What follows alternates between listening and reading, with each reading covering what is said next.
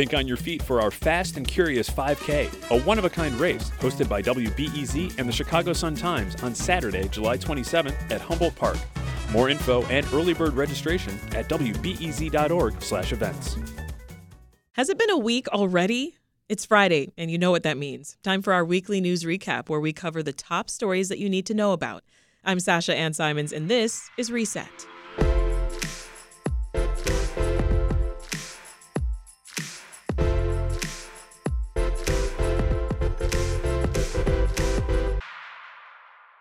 This week's panelists include David Greising, president of the Better Government Association, Chicago Axios reporter Carrie Shepard, and WBEZ investigative reporter Dan Mihalopoulos. We started off by talking about the CTA train accident that happened yesterday near the Chicago-Evanston border. Here's Carrie with what we know so far.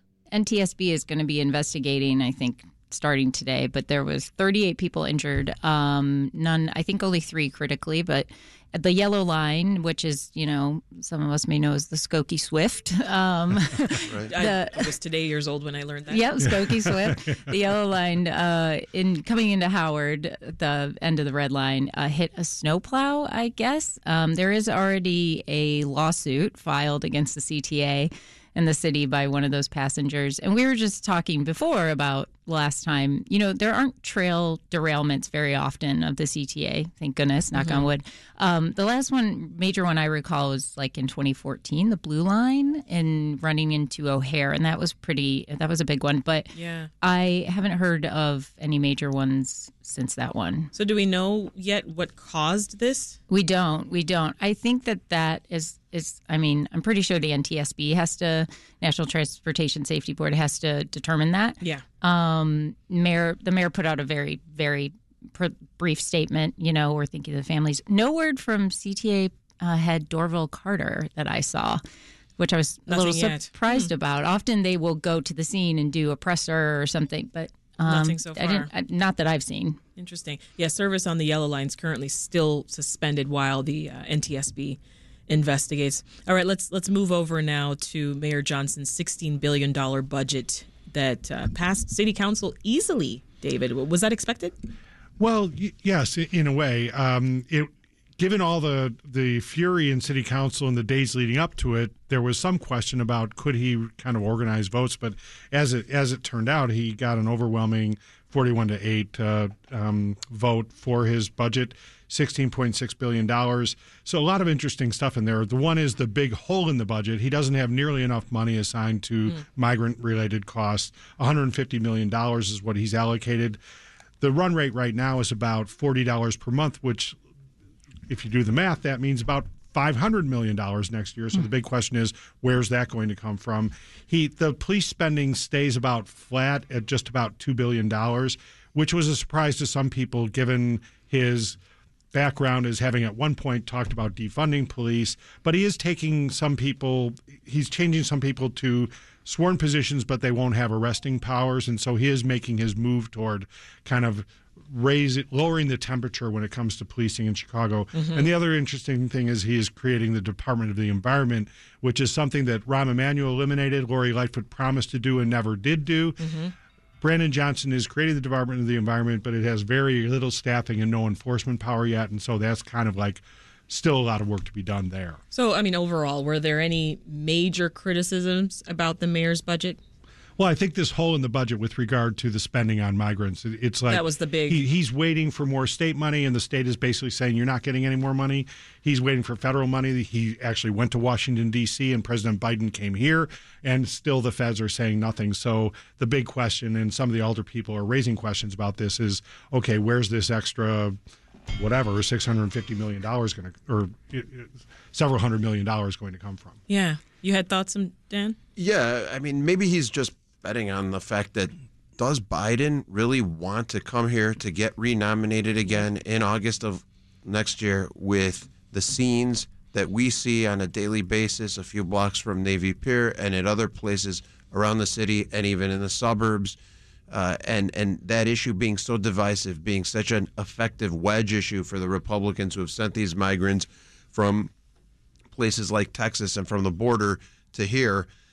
Do they want that to not be solved by next year. Exactly. And they should want it to be solved more quickly because of the suffering and because of the expense as well to places like Chicago and Illinois.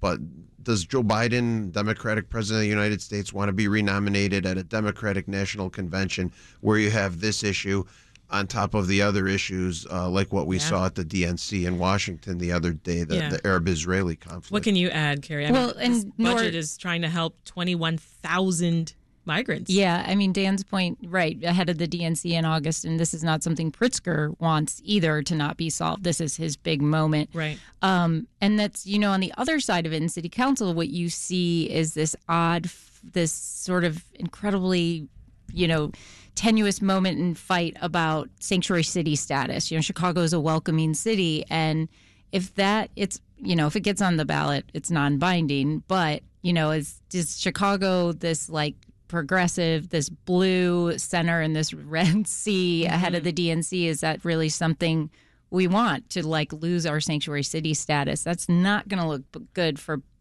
Johnson, Biden, or Pritzker. Yeah, well, to that since point. 1981, right? I mean, it's been decades. Yeah, since Harold Washington. Yeah. So a lot of debate over that, what it means to be a welcoming city. And the mayor announced some new limits to how welcoming Chicago can be, right, Carrie? Yeah, that was just, I think he has a presser on it coming up. So we're talking in the future here. Yes. But he has put out his plan. This is a 60-day limit that for new arrivals, that it's tiered, that when you've entered a city shelter, you have 60 days to find new housing. How this is going to work is, caseworkers are going to work with you to find the housing, for perhaps get rental assistance. This remains to be seen how that's going to look and how that's going to look to the outside. Are we going to be, shipping people out not much of a welcoming city? 60 days from now would be kind of middle of January timeframe, right? You think this new policy would surprise folks? 60 days? What's happening here is that Mayor Johnson is kind of walking back a statement he made about 60 days, which people responded to saying, you're going to kick people out of these tents in the middle of the winter. And so now he's looking for sort of political room to say, 60 days, but we're going to start the clock a lot later than that sounded like, right? I mean, that's right. And also, this is a bit of a, don't come here sort of thing. It's a sort of soft way of saying that. We will help you. You got here. We'll give you 60 days. We'll give you 2 months. To David's point, we're all seeing what, is going to happen in the coming weeks as it gets colder and colder. And, what that's going to mean for the migrants. Yeah. The city says it will fine bus companies that don't adhere to the city's curfew or rules around loading and unloading. What's that about? Well, there's a lot of debate about, are the buses safe? Are the buses are just showing up, and the city has no control over when these buses show up, where they go, where they drop people off, and I think they're just trying to get a handle on that whole thing. And let's not forget, people also are arriving by airplane from time to time as well, too. Yeah. And so we talked about this $150 million allocated for the handling of the migrant crisis in the budget. But to be clear, we started seeing other government funding sources step up to help this week, David? Well, yes, the state has stepped up and with $160 million worth of spending, which is divided between about $65 million for the cost of tents, $30 million for an intake center, and $65 million for legal support services as people get acclimated and try to start finding jobs legally. And the big question here is the coordination between the city and the state. And we had a very odd press conference with Governor Pritzker where he made it clear that they were providing this money. There had been no direct ask for this money from the mayor. There was some irritation behind the scenes that the mayor kind of beat the governor to announcing this money by announcing it a couple days before the governor actually had his press conference about it.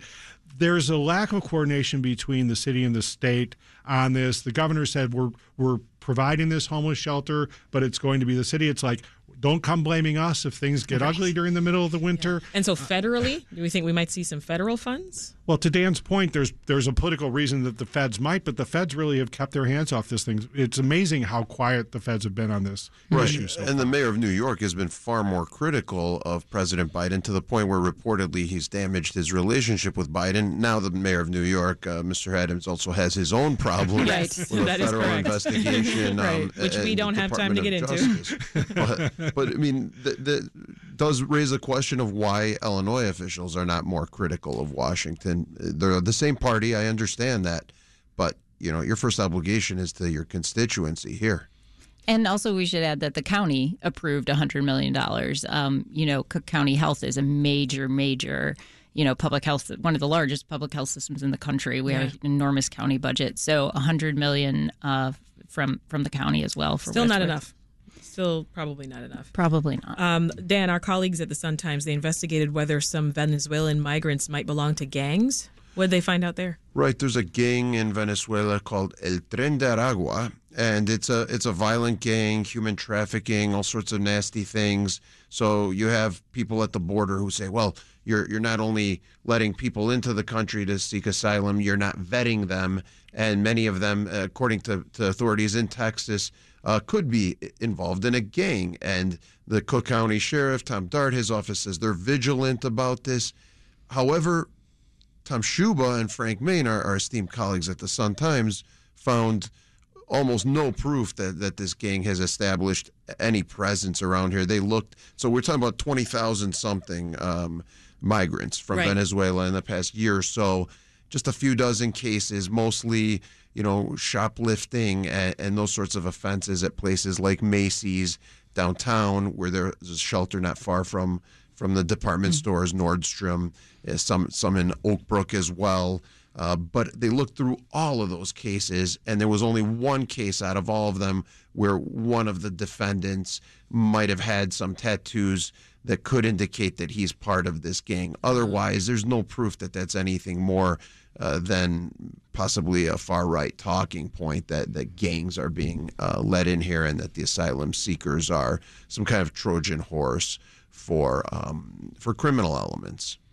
Carrie, another community is also grappling with this migrant crisis, and that is West Suburban Oak Park. What's happening? Well, I wouldn't say grappling, and certainly not in the same way the city is, but in the sense of village trustees have been figuring out how they can help. I think there are some migrants, I don't know the exact number, that are staying at a church there. There are nonprofits that want to step up and help. This is not. This is part of a tradition of Oak Park. Oak Park has always been a little bit more progressive, and they have also had pretty progressive housing policies in the past. So this is them saying this is, we need to do this. We are a welcoming place as well. Mm-hmm. I'm not. There's 160 migrants at the two churches. Yeah. So that's a decent amount. I think that's about how many are at O'Hare, probably. I don't know. Some village trustees are against this, and I think that they are trying to work with suburbs past Oak Park, maybe Forest Park, western suburbs, to see how else they might step in and help. So we'll see. And the city is looking to be able to move people to other cities within Illinois as well as across the Midwest. They're getting some state money. There's some state money being made available for those purposes. Yeah. But it's also something they have to be careful about because they don't want to be seen as pushing people out either. And so they'll be waiting for volunteers to move to some of these other places. The fact that they're struggling with this shows that there aren't a lot of easy answers. Know that 34th Ward Alderman Bill Conway is seeking help from the city, trying to deal with homeless tent camps in his downtown neighborhoods. But he's accusing the Johnson administration of refusing to help him, David.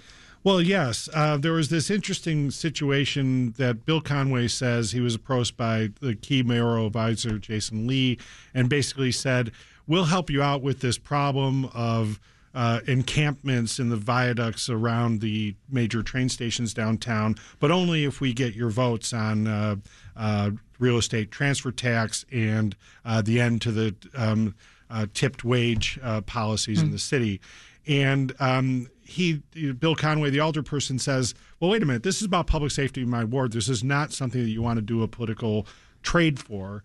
And the city, the administration, Mayor Johnson's administration, is coming back by saying, well, what we're actually doing is providing you political cover here, and that it's going to look unprogressive for you to be pushing these homeless people out of these viaducts. And so, if these 2 votes will help you do well with progressives, so it's a pretty ugly sort of old style Chicago politics type power Conway play. wants- Right, but this is not the first time that drinking has happened in this saloon. I mean, when I covered City Hall, Rich Daley was accused of trying to horse trade, and I think we used that term, horse trading, around budget time. And his response, if I recall correctly, was, "There's no horse trading going on." And then he started saying, "Hee-haw, hee-haw, hee-haw," at this news conference. And believe me, you think it was funny. You're laughing, but it was a lot funnier in Rich Daley's high-pitched voice. I think I have a deeper voice than Rich. All right, one last city council story before we break, Dan. Members of the public attending several recent city council meetings, they've been called disruptive. Apparently, city council's sergeant at arms has had enough. You don't want to mess with the Sarge. They run the press room too. Sarge I Starks. always was close friends with the Sarge when I was on the beat there at the City Hall press room. But people are getting a little unruly at city council meetings, maybe to an extent we haven't seen perhaps since the 1980s, with some exceptions over the years that I can recall. But they're trying to clamp down on some of the behavior that we've seen lately. You know, this sort of incivility or resorting to, more active protest than just words is becoming something that's more the norm, like we saw at the DNC the other day, certainly like we saw on January the 6th, 2021.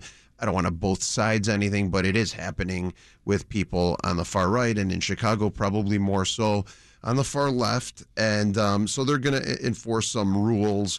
I think it includes no more vulgar, discriminatory, threatening language, no signs or flyers, no food and beverages like metal water bottles, for instance. So you can only have clear bags smaller than 12 by 6 inches if you were planning to go there.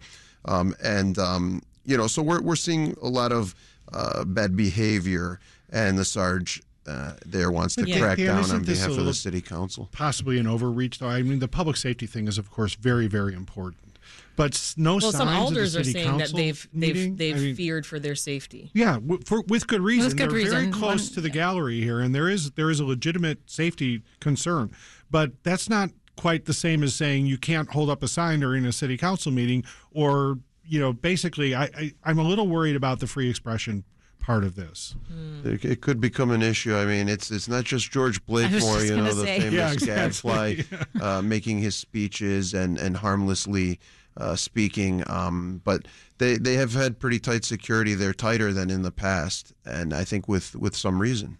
What do you think, Carrie, about these new rules and maybe how it changes the way members of the public will engage at council meetings? Yeah, I agree with David. I mean, engagement, I think, is we want more engagement, That's the idea. right? That's the idea.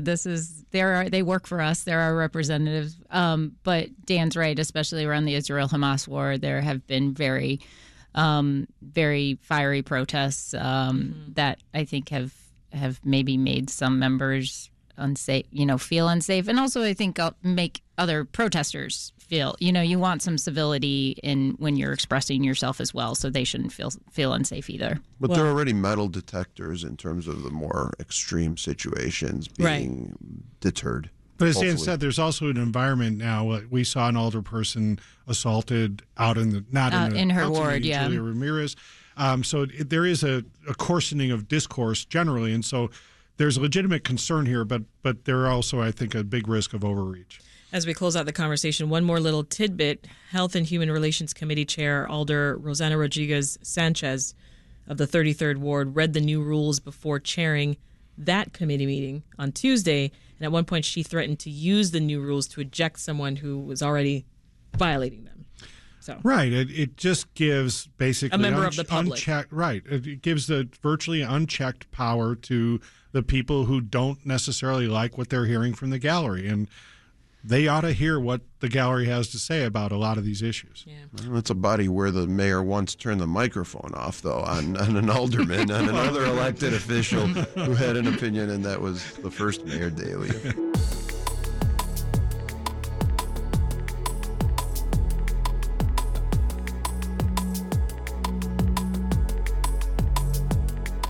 We took a closer look at Chicago's budget. Now let's turn our attention to some other things happening in the area. First up, a new rule that aims to stop Chicago cops from joining extremist groups. Here's Dan. This has been in the works for about 10 months. A couple years ago, it became clear that there were quite a few Chicago police officers who had joined groups that were involved in the January 6, 2021 riot at the U.S. Capitol, that some have called an insurrection or an attempted coup. We don't know if any of those cops were there that day, but a lot of them got involved with Oath Keepers, 3%ers, Proud Boys, and these other sorts of, hate or extremist anti-government groups. There's some nuances between all of those groups, but they're generally classified together, also with militias, and have been involved in some acts of violence. And so, is that compatible with being a Chicago police officer? And so this rule has been approved by a civilian-led police accountability panel. And it would explicitly state, you would think that it didn't have to be said, but it would explicitly state that they can't be in the Chicago police and then join these sorts of groups in their spare time, as their extracurricular pursuits. So how will CPD determine then whether an officer is actually affiliated with these groups? Well, one way that we determined that some of them were affiliated with these groups, at least at one time or another in the past, was there were leaked membership lists of these groups, and we looked at the records so the information's of some of these out officers. In many cases, it is already out there, although I think all those officers would probably say that they're not in those groups anymore. Some of them have told us that specifically. So, what do you do about guys that were in these groups? And by the way, they are all guys. They're all men, the ones that we've discovered to this point. We had a series of stories together with the Sun-Times called Extremism in the Ranks here on WBEZ also last month, looking at the records of some of these cops and what kind of officers they have been, how they have been accused of various things in the line of duty. Yeah. But how would it be investigated, to your question? I mean, it's a new rule, and it would be investigated the same way as everything else, which, to be frank, has not been very thoroughly. There's a long history of whitewashing misconduct, except in cases where there's explicit, blatant proof of this wrongdoing. At one point, I think close to 98% of the complaints that the public made about police officers were being tossed out. And is that because 98% of the time those are completely baseless accusations? Yeah. I would think not. Well, Ramel Terry, who sits on Chicago's Community Commission for Public Safety and Accountability, she joined us on Reset earlier this week to talk about this. And I want to play a little bit of how she explained which groups cops should be banned from joining. When we talk about biased organizations, it's really to hold those accountable who are engaged in behavior of a discriminatory nature, right? Because we've heard from community, from officers, like everybody has a bias, and that is true. However, when that bias is something that is done via an act of violence or unlawful force to be in a discriminatory nature, that is when that is a problem. So now, Dan, Cook County's State's Attorney Kim Foxx, she stepped in? Yeah, just today we were reporting together with the Sun-Times again that all those officers who we identified in the story last month, one of the things the CPD had said before was, well, we don't know who they all are. Tell us who they all are. Give us the data. Well, we're not doing that, number one. But number two, we named them all in the story last month. And in that story, there were 10 officers that she took from that list, Kim Foxx, and said these 9 active duty officers and this one guy who just recently retired, we're putting them on a list of officers who we will not call to testify in criminal cases. So if they work on these cases, they will not be part of presenting the state's case. They will not be part of the prosecution, which would then, beg the question of what are they going to do for the Chicago Police Department for what we pay them if they can't be relied upon as witnesses. Kim Foxx says, well, these guys, under Supreme Court rulings, if we bring them into a case, we'll have to notify the defense that they have issues with their credibility. Yeah. And so if these witnesses are impeachable, these officers who presumably would witness crimes that are being prosecuted, well, they would be useless to the prosecution. All right, sticking with professional conduct, David, the Chicago Board of Ethics dismissed a complaint against former Mayor Lori Lightfoot. What are the details? Well, it's a really interesting case in which Mayor Lightfoot used her office in order to advance her personal political agenda. She sent emails to teachers at the Chicago public schools, to city colleges, faculty, seeking support for her campaign in different ways. Her campaign sent these emails out, but nevertheless, there was a leaching over into political activity by the offices of the mayor using city symbols, et cetera. The inspector general investigated and looked into this and recommended $60,000 in fines on 3 violations that were cited. At one point, the ethics board endorsed the IG's finding, but now the board finally has ruled, and after much pushback from the mayor's attorneys, former mayor's attorneys, by the way, they've now ruled that there is no finding of liability here, and that the mayor basically has been cleared of these charges. Nevertheless, the record does show, at the very least, bad judgment on the part of the mayor's campaign, and Deborah Witzberg, who replaced Joe Ferguson as the inspector general, who famously had very difficult relationship with Mayor Lightfoot. Deborah Witzberg is really showing herself to be kind of a cop on the beat, much like Ferguson, and cracking down on issues like this. What did the Board of Ethics decide about the city treasurer?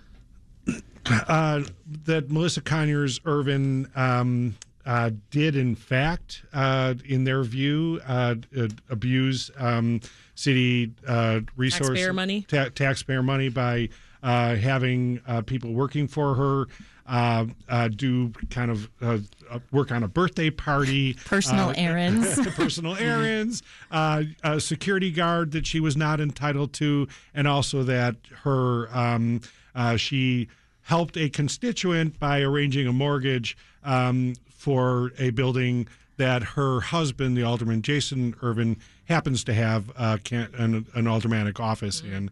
She says she does that all the time for constituents, although she hasn't provided much record of doing that for people other than the landlord of her husband's aldermanic office. Yeah. Is she still running for Congress? I feel like it's been, I'm in, I'm out, I'm in. Okay, so far, yeah. And let's point out, in the case of Melissa Conyers-Irvin, that the former mayor Lightfoot and her administration had tried to keep a lot of this under wraps, and the Chicago Tribune, particularly Greg Pratt, were pursuing that story for a long, long time before all of this came to light and continues to unfold. Yeah, it was a 6-month fight just to get these records that the public has absolute right to. Yeah, this is one of 3 citywide elected officials. You know, the treasurer, a lot of times she's not in the headlines because it's not, very exciting sort of news that comes from there, but they do have to behave ethically, and it's a very important office. Only the mayor, the clerk, and the treasurer are elected at citywide level. This treasurer has found a way to get her name into that line. She sure has. Yeah, definitely. So, Carrie, tell me what's going on with gas prices right now. Our gas bills are going up? Well, actually, natural gas is currently down, but that's another story.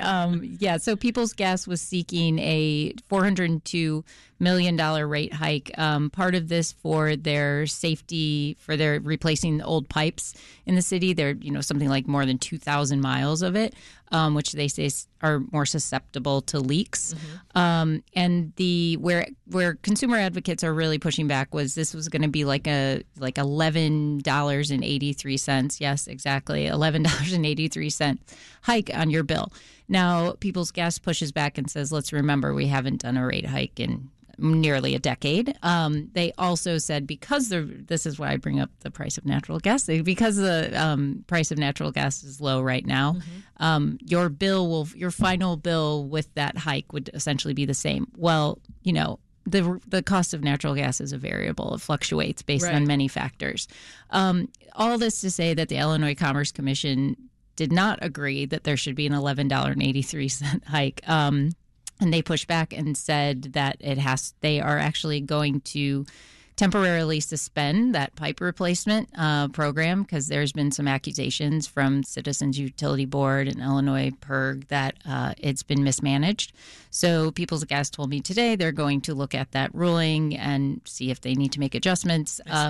But basically, your rate hike would, with the ICC's vote, would come down to about $10 monthly. But it's important to note, and this is sometimes it's done important reporting, great reporting on this, is that, these rate hikes and these disproportionately affect Black and brown neighborhoods who receive the most disconnection notices for lack of pay. Yeah, there were record numbers that came out just in October. Correct. Yeah, correct. So that was a big thing for the consumer advocacy groups of saying, we need this is gonna hurt these communities. Right. Well, let's hit two trials real quick here before we take a pause. David, you first here on Ed Burke, the corruption trial of Chicago's longest serving alderman. What's the delay here? What's going on? Well, what's going on is perhaps the second huge trial of public corruption and the biggest aldermanic trial in recent memory. And the defense lawyer, Chris Gare, said that it is the greatest honor of his career to represent this good man, alderperson Ed Burke, former alderperson Ed Burke, whom the prosecution says was a bribe taper and an extortionist. And, of course, we've been treated over the last several years, really 4 years since this case first emerged, to all kinds of treats, some of which have gone into the lexicon of Chicago's storied history of political corruption, which Dan is such an expert.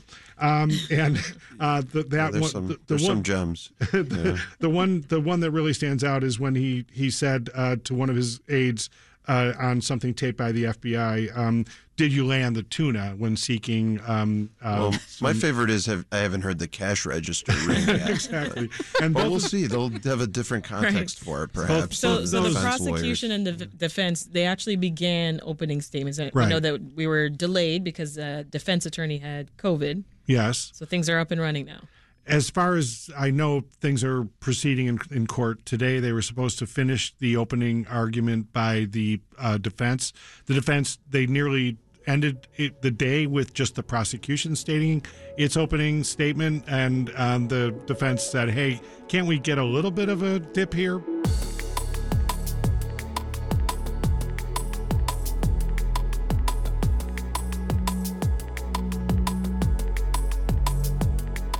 We still got more news to cover, like an earthquake that shook parts of the state. It was in the town of LaSalle in north central Illinois.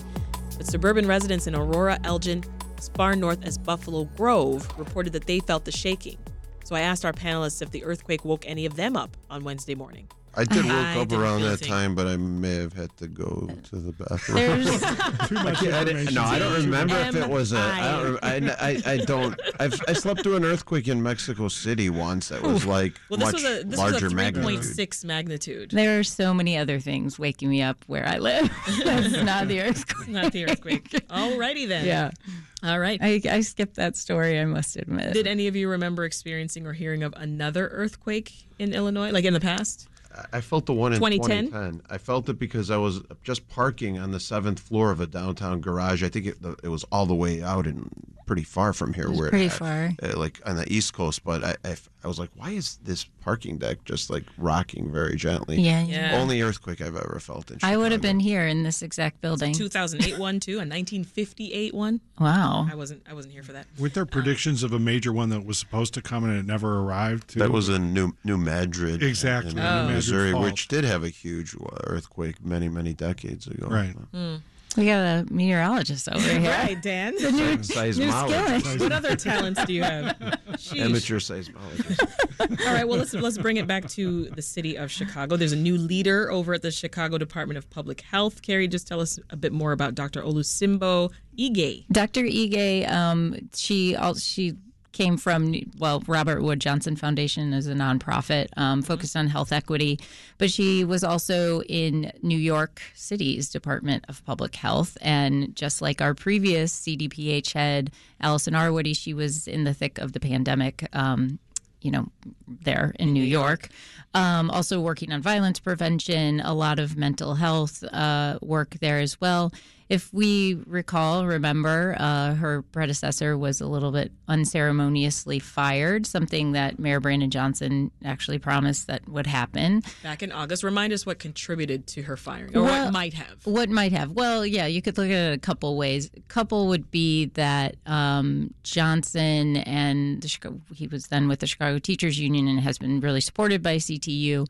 Were not happy that Mayor Lightfoot and essentially Dr. Arwoody returned schools. They opened schools what many teachers thought was too early in the pandemic when cases were still really high. He also disagreed with her quite publicly about mental health clinics in the city. Former Mayor Rahm Emanuel closed, more than 15 public health, mental health clinics in the city. And an approach that Lightfoot and Arwoody took is that these should be sort of public-private partnerships. And we say private, these are like nonprofit organizations should be running these. They said that could give communities more specialized care. They said that was serving more people than the city mental health clinics.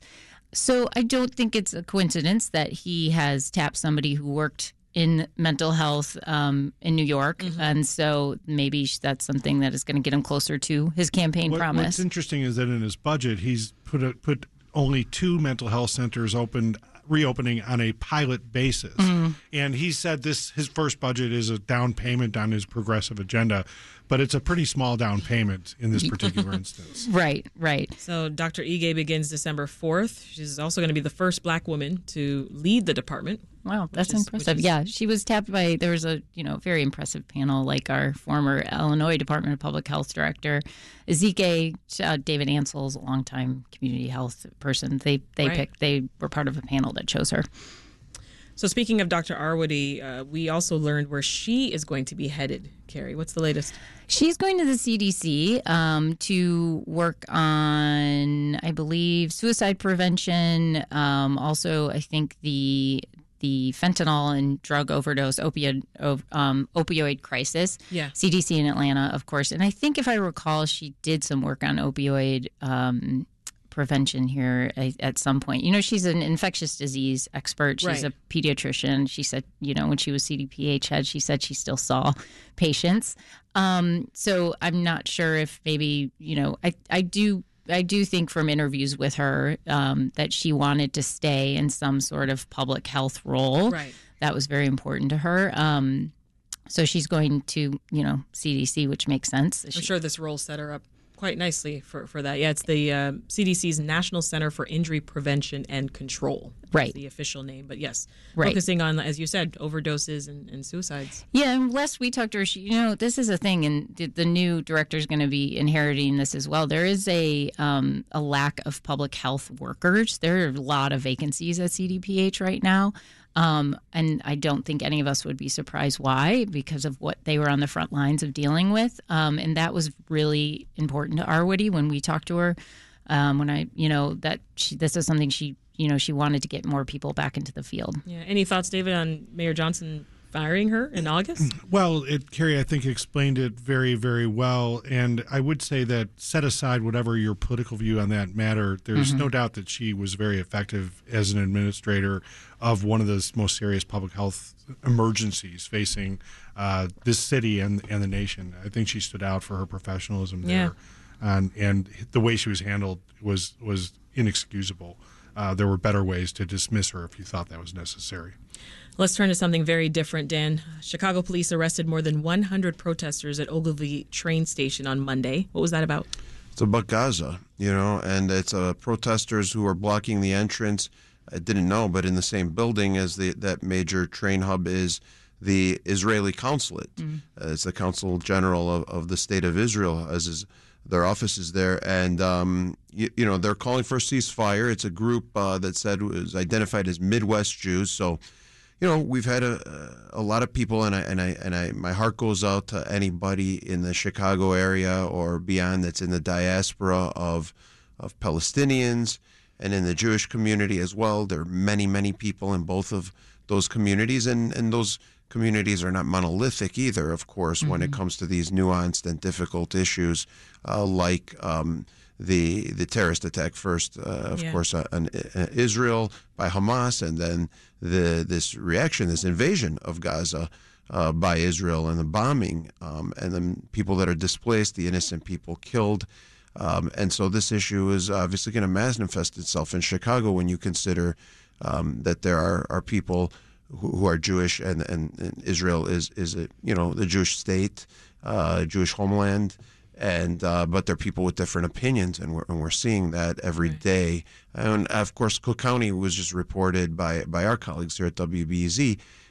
Their analysis of the data shows more Palestinians in Cook County than any county in the United States. I mean, certainly the Chicago area and the Detroit area, I think, have the largest Arab communities, and there's a bit of religious diversity and within those communities as well. And while that was going on downtown, anti-Semitic signs were showing up in the Northwest Jefferson Park neighborhood. This was a Block Club Chicago story, right, Dan? Yeah, there's a guy out there who is leaving anti-Semitic, we believe one guy leaving anti-Semitic hand-drawn cardboard signs on cars. I don't want to really talk about what's in those, but they're, let's say, hateful signs, 45 of them over the weekend of November the 4th, and another 15 similar signs reported by a neighbor on Wednesday morning on the northwest side of Chicago where, you're seeing anti-Semitism. All the groups, the ADL and other groups, will tell you that the incidents of hate crimes and hate speech are rising. Yeah, absolutely. And have been for a number of years, Very actually. sad to see. Switching gears here, David. Northwestern is in the news. They named their new football coach, promoting interim coach David Braun to permanent head coach. Now, that announcement came as they await final decision on their stadium plans. And we know that Evanston City Council was supposed to vote on that Monday, but there was a last-minute offer from Northwestern that delayed the vote. Yes, Northwestern has continued to try to calibrate, what will it take to get this $800 million stadium passed so they can turn it into a concert venue.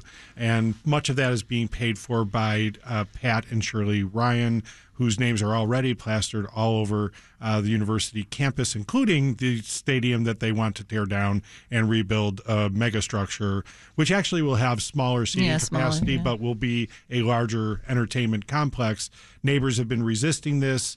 They're down to now 6 concerts a year, and increasingly valuable promises of contributions to the community, altogether about $160 million being promised by Northwestern now. There's been a big pushback on city council. There's racial divisions over this issue, that the neighbors up in the northwest part of Evanston, a predominantly white community, who don't want their quiet evenings interrupted, and then the people in minority communities are saying, hey, we want this investment. They're promising that there's going to be a very diverse range of investment, and that minority contractors will get a large part of the business. And so it'll all come to a head Monday at City Council. It looks like it's going to pass, in my view. You think so? That's what I'm hearing. I'm thinking so. Yeah. Yeah. Well, the Chicago Fire Department's mourning the loss of one of their own. Andrew Price died fighting a fire in Lincoln Park this week. He's the 4th firefighter to die on duty this year. I feel like that's just a reminder for us all to just be grateful for the very dangerous work that they do. Yeah, and David made a point when we were off air talking about, sadly we usually see these in the winter is when you hear more of these accidents and fires because of heat, and it's just been so unseasonably warm. I don't even think we have our heat on at home. I don't know about you guys. No, not yet. Yeah, thank goodness. So it's which is wild. It's November 17th. Right. It's the most deaths that they've had, believed to be the most since 25 years at least. Wow. I know with a more deadly year, so tragic year, and really, like you said, no really rhyme or reason. It's a dangerous job, and it's been very, very bad. For those of us who started out the City News Bureau of Chicago, one of the things you did was covered fires at night during the winters, and when you see what these heroes do every day as part of their jobs, it's just amazing, and it's tragic when they lose life, keeping the rest of us safe. Yeah, so admirable. Rest in peace, Andrew Price. All right, that is it for the weekly news recap. My thanks to Carrie Shepard of Axios, David Greising of the Better Government Association, and WBEZ's Dan Mihalopoulos for being with us. Happy early Thanksgiving. Yeah, absolutely. Yeah. Sure. That's it for WBEZ's Weekly News Recap. It was produced by Andrea Guffman and edited by Meha Ahmed and Brenda Ruiz. Tomorrow on the podcast, we wrap up Grammy nominations week on Reset with the Chicago Symphony Orchestra. Did you know Beyonce has 32 Grammys? Yeah, well, I bet you definitely didn't know the CSO has 64. Yeah, we'll talk with a few members from the Chicago cultural staple about this year's nominations. We'll also listen to some beautiful music.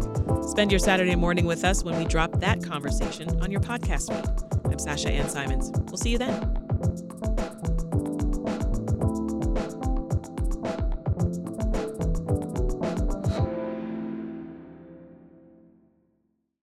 Have you ever wondered why anyone drinks Malort? Or if there are actually lobsters in the Chicago River? Then listen to the Curious City podcast, where we answer all your questions about Chicago and the region. WBEZ's Curious City is part of the NPR network and available wherever you find your podcasts.